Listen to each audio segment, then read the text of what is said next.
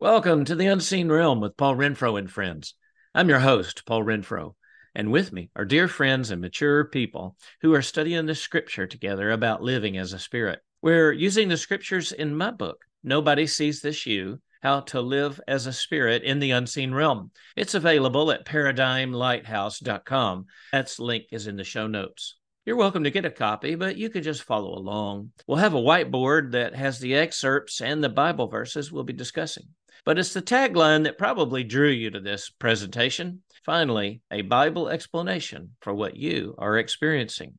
Because all of us in this group are like you. We have been through this process of having that itch inside that nobody could scratch. But instead of giving up or just taking it as part of the norm, we each have pursued God and found that He could scratch that itch. When strange things keep happening in you and in your life circumstances, don't you feel deep down that there is something, some way, somehow, somebody in an unseen world that is active and maybe even determinative in this visible present world and maybe in your life? Well, you aren't crazy.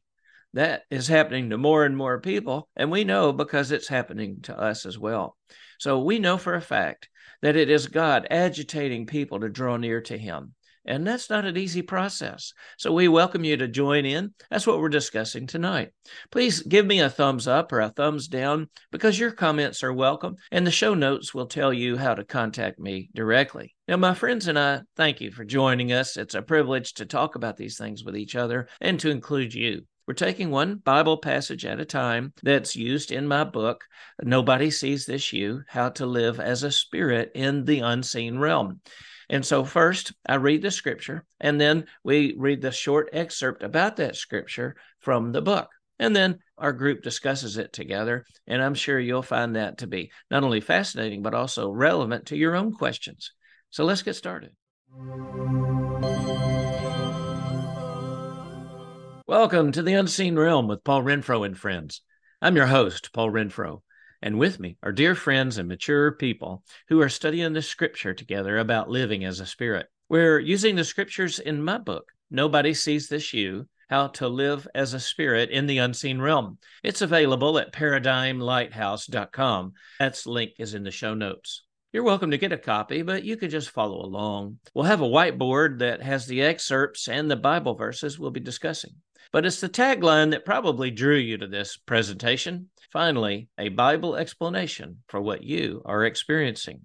Because all of us in this group are like you. We have been through this process of having that itch inside that nobody could scratch. But instead of giving up or just taking it as part of the norm, we each have pursued God and found that He could scratch that itch. When strange things keep happening in you and in your life circumstances, don't you feel deep down that there is something, some way, somehow, somebody in an unseen world that is active and maybe even determinative in this visible present world and maybe in your life? Well, you aren't crazy. That is happening to more and more people, and we know because it's happening to us as well. So we know for a fact that it is God agitating people to draw near to Him. And that's not an easy process. So we welcome you to join in. That's what we're discussing tonight. Please give me a thumbs up or a thumbs down because your comments are welcome, and the show notes will tell you how to contact me directly. Now, my friends and I, thank you for joining us. It's a privilege to talk about these things with each other and to include you. We're taking one Bible passage at a time that's used in my book, Nobody Sees This You, How to Live as a Spirit in the Unseen Realm. And so first, I read the scripture, and then we read the short excerpt about that scripture from the book. And then our group discusses it together, and I'm sure you'll find that to be not only fascinating, but also relevant to your own questions. So let's get started. Let's begin with a scripture that describes what happened between Moses and God when God first appeared to him in the burning bush. Then Moses said to God, "Indeed, when I come to the children of Israel and say to them, 'The God of your fathers has sent me to you,' and they say to me, 'What is his name?' What shall I say to them?" And God said to Moses, "I am who I am." Now, that comes from Exodus 3:13 and 14. And before we get to the excerpt from the book, Nobody Sees This You, How to Live as a Spirit in the Unseen Realm, a little bit of background may help you make sense, especially if you've been around Christian circles. You know that sometimes you hear the term Yahweh. In Hebrew, that term we'll talk about here shortly is simply 4 consonants, because original written Hebrew did not have written vowels, only written consonants. And this great term has been the subject of probably more writing in the Bible than any other single word. Moses asked what name he should use for God, who replied in Exodus 3:14, I am who I am. Those 5 uppercase English words translate one 4-consonant word of the Hebrew language in which Moses wrote Exodus. Those 4 consonants are YHWH. Why did God identify himself to Moses with this 4-consonant word? I am who I am. God uses his identity as a spirit to serve as his name. YHWH, which we pronounce Yahweh, means that he depends on no other spirit for his existence. I am who I am. He uses that name to say his identity is unaffected by time or by circumstance. YHWH, Yahweh, also separates him. No creature can assess or package his identity. And I might add, certainly none can mimic it. So this is the nature of spirit identity. Our usual forms of personal identity are much different. Our actions, our appearance, our job, our family, our possessions, how well our children behave or how well they don't, I might add today. But those are on the room-facing side of that tapestry we talked about in previous episodes. And on the room-facing side, things vary with time and circumstance, people, events, and places. But our spirit is on the backing side. It's the spirit realm dominated by agreement, which undergirds all the visible reality. And he welcomes every spirit who has faith in him into this unseen realm. And this is why the title of the book is Nobody Sees This You. Only he sees this you that he welcomes in. And he imparts this spirit identity to everyone who follows Jesus Christ. Now, Jesus described your spirit birth in a verse we've talked about in previous episodes when he met with Nicodemus in a windy environment. The wind blows where it wishes, and you hear the sound of it, but cannot tell where it comes from or where it goes. So it is with everyone born of the Spirit. Now, Christians can live as if the awakening of our spirit added to what we already were before our salvation. But we wrongly think that our spirit birth merely augmented our fleshly capacities. I might, on an aside, say that's like the superhero ideology, where somebody gets exposed to gamma rays and all of a sudden they become the Hulk. No, this is not accurate. Jesus purposely chose the words born again to signify an entirely new level of existence for a human being. All our lives before salvation, we had only our soul and body. It was bequeathed to us by our first parents, whose sin killed their spirits and ours. Even after being saved, we can continue to identify ourselves by that limited existence on the room-facing side of the tapestry. It's easy to accept that limit. Soul and body are sufficient for the seen world. With our soul, we have emotions, mind, and will. With our body, we have a means of growth and participation controlled by our soul. This combo of soul and body, bereft of a living spirit, the Bible term is the flesh. And so if you're around Christians and you've heard them use the word the flesh, this is what they're talking about: soul and body without a living spirit. Now, the birth of your living spirit is no mere addition to your flesh. It is the birth of a competing identity. Either it will rule your flesh or your flesh will suppress your spirit. This is why Paul makes a distinction in Romans 6:13. Do not offer any part of yourself to sin as an instrument of wickedness, but rather offer yourselves to God as those who have been brought from death to life, and offer every part of yourself to him as an instrument of righteousness. For the word of God is living and powerful and sharper than any two-edged sword, piercing even to the division of soul and spirit and of joints and marrow, and is a discerner of the thoughts and intents of the heart. We've talked about a number of scriptures here, so let me open it up to my friends. Now, Andrew took the lead last time, and so why don't we toss it over to you, Stacy? So let's hear your thoughts as we review this idea that our spirit is a separate identity, because it was a question that you expressed in the previous episodes. I wanted to touch on first session. I really am, because I think that one detail, this is more like a question mark. I want more revelation about it. Hey, join the club. That's why we're here. And listener, can you get the idea that we're open? I mean, questions are welcome, because we're growing too. We're not coming across as somebody who's superior to you in any way, but hey, we're on the bottom of the barrel together when it comes to looking up and hoping we see God. Go ahead, Stacy. Just like we talked about, that the human spirit is dead. And then when the Holy Spirit comes, and this is just the way that makes sense in my mind. Go for it. Is that when we receive the Spirit of God, it fuses with the human spirit, bringing life and taking over. Hallelujah. So the Holy Spirit is known as also the Spirit of life. So that's the only way I can think about it, is that we're alive in Christ, and how we can worship God in spirit and in truth. If that makes sense, I hope it makes sense. Is there anybody that doesn't make sense to on this meeting? Because I think that was just so beautiful. Mark, let's hear from you. What are your thoughts on this topic that we're talking about? Stacy's observation. You're obviously studied about Yahweh, and then we also talked about soul and the body and flesh. So why don't you pitch in on that? Okay, I'll try. Stacy, you did a really good job. I think that as we're talking about this, the deeper we go, the more we need the Holy Spirit, the Spirit of truth, to reveal God.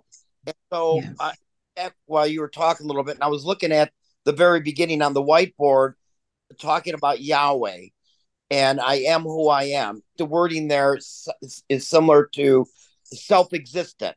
So he's outside the parameter of time and material in that sense. He's in eternity, which goes back to Holy Spirit. And since he's self-reliant, he's God, we then have to rely on, and then make that separation. So we rely on him, Holy Spirit, to come in and interface with our soul. The soul and the spirit, very hard for us to determine the consciousness of the human being, understanding that is spirit as well. Because we're in a flesh suit that when we die, this stays and the rest goes. And that goes to heaven, to Yahweh, goes back to the original creator. Then we're left sitting here determining, how does that work? How do we understand? We're back to trying to understand the Trinity in that sense.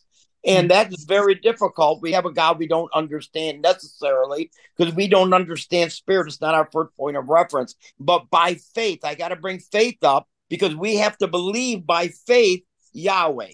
I am who I am. And we know that how that whole thing looks. There's a bush that's burning. It's not being consumed. And Moses has described that to the people. And here we are trying to describe and have a conversation on the unseen realm that we fit into somehow. And Moses is doing exactly the same thing. Here we sit. So I just wanted to bring the faith element into it, because without faith, obviously it's impossible to please God. Why? Because I think it's just grabbing the understanding that he is so amazing and so reverent, and so it's the one that we fear. And so we start to recognize that before we even say spirit, the holiness of God. And so we find ourselves somehow relating to that in our condition, knowing that without Jesus, we can't be there, because he made a way where there was no way. And so now we're back to square one, Yahweh. Mark, I'm telling you, aren't we having some great worship? Even as we talk, I just can feel, and listener, you can tell, we're here with as many questions and more questions than answers, but there's a receptivity, and this whole discussion that we're participating in and recording for your benefit, because as we said earlier, finally a Bible explanation for what is happening in you, for what you're experiencing. Oh, it just maybe just a little more explanation than somebody's got already, right, guys? All right, Diane, you're up. What are your thoughts about this? Because we've been talking about the flesh, the soul, and the body. Well, it's been a lot of years I've lived with those verses. So one thing I thought of was Cahill's Gifts of the Jews. The historian Thomas Cahill, who wrote People of the Book, Gifts of the Jews. The Gifts of the Jews had a scene in there that was life-changing. And I can't describe it, and I don't recommend all of his book, but that scene was so profound. And sometimes I think, okay, Holy Spirit, you've got to show me, because there's no way I will know what to do. And if you don't show me the way I think it should be, it's okay, because you are everything, and your spirit is real, and my spirit is real, and that's enough. I know I said this last time, but I'm not sure we can pick it apart and say, okay, here's the Holy Spirit, here's my spirit, there's your spirit. I think what Mark said about by faith, that we know these things and also rejoice in them. Because when Paul wrote this book and he said, we are spirits, I don't know why, but that just was like, bam. Yeah, we are. I think it's organic. I don't think you can separate, oh, my soul did that or my body did that. I think it's all one whole thing. One holistic. And God's going to add to our knowledge. If we want to see what the Spirit does or know our own spirit and all, He will show us if we're obedient and stick with Him. Does that make any sense? Yeah, it makes perfect sense. I'm over here worshiping while you're talking. It's so profound. Did that make sense to you all, what Diane said? Okay. Yes. See, they're nodding. Chris, how about it? I have the two thoughts. I don't know which one to go first with. Never heard to start with scripture. In Luke 1, verses 46, 47, Mary, in Mary's song, she says that my soul glorifies the Lord and my spirit rejoices in God, my Savior. I wanted just to pull that circle around in terms of the soul spirit discussion we had before, and this I am who am. The part of our biggest difficulty in communicating with God, trying to figure Him out, thinking that He isn't going to accept something or whatever, is because we keep thinking of Him in human terms instead of in spirit terms. And I think when we're in deep meditation, when we can every once in a while possibly reach a moment of divine union where our spirit joins God's spirit, that supersedes body and soul. That goes to that target part of from the circle of the body to the soul, and then the center being the spirit.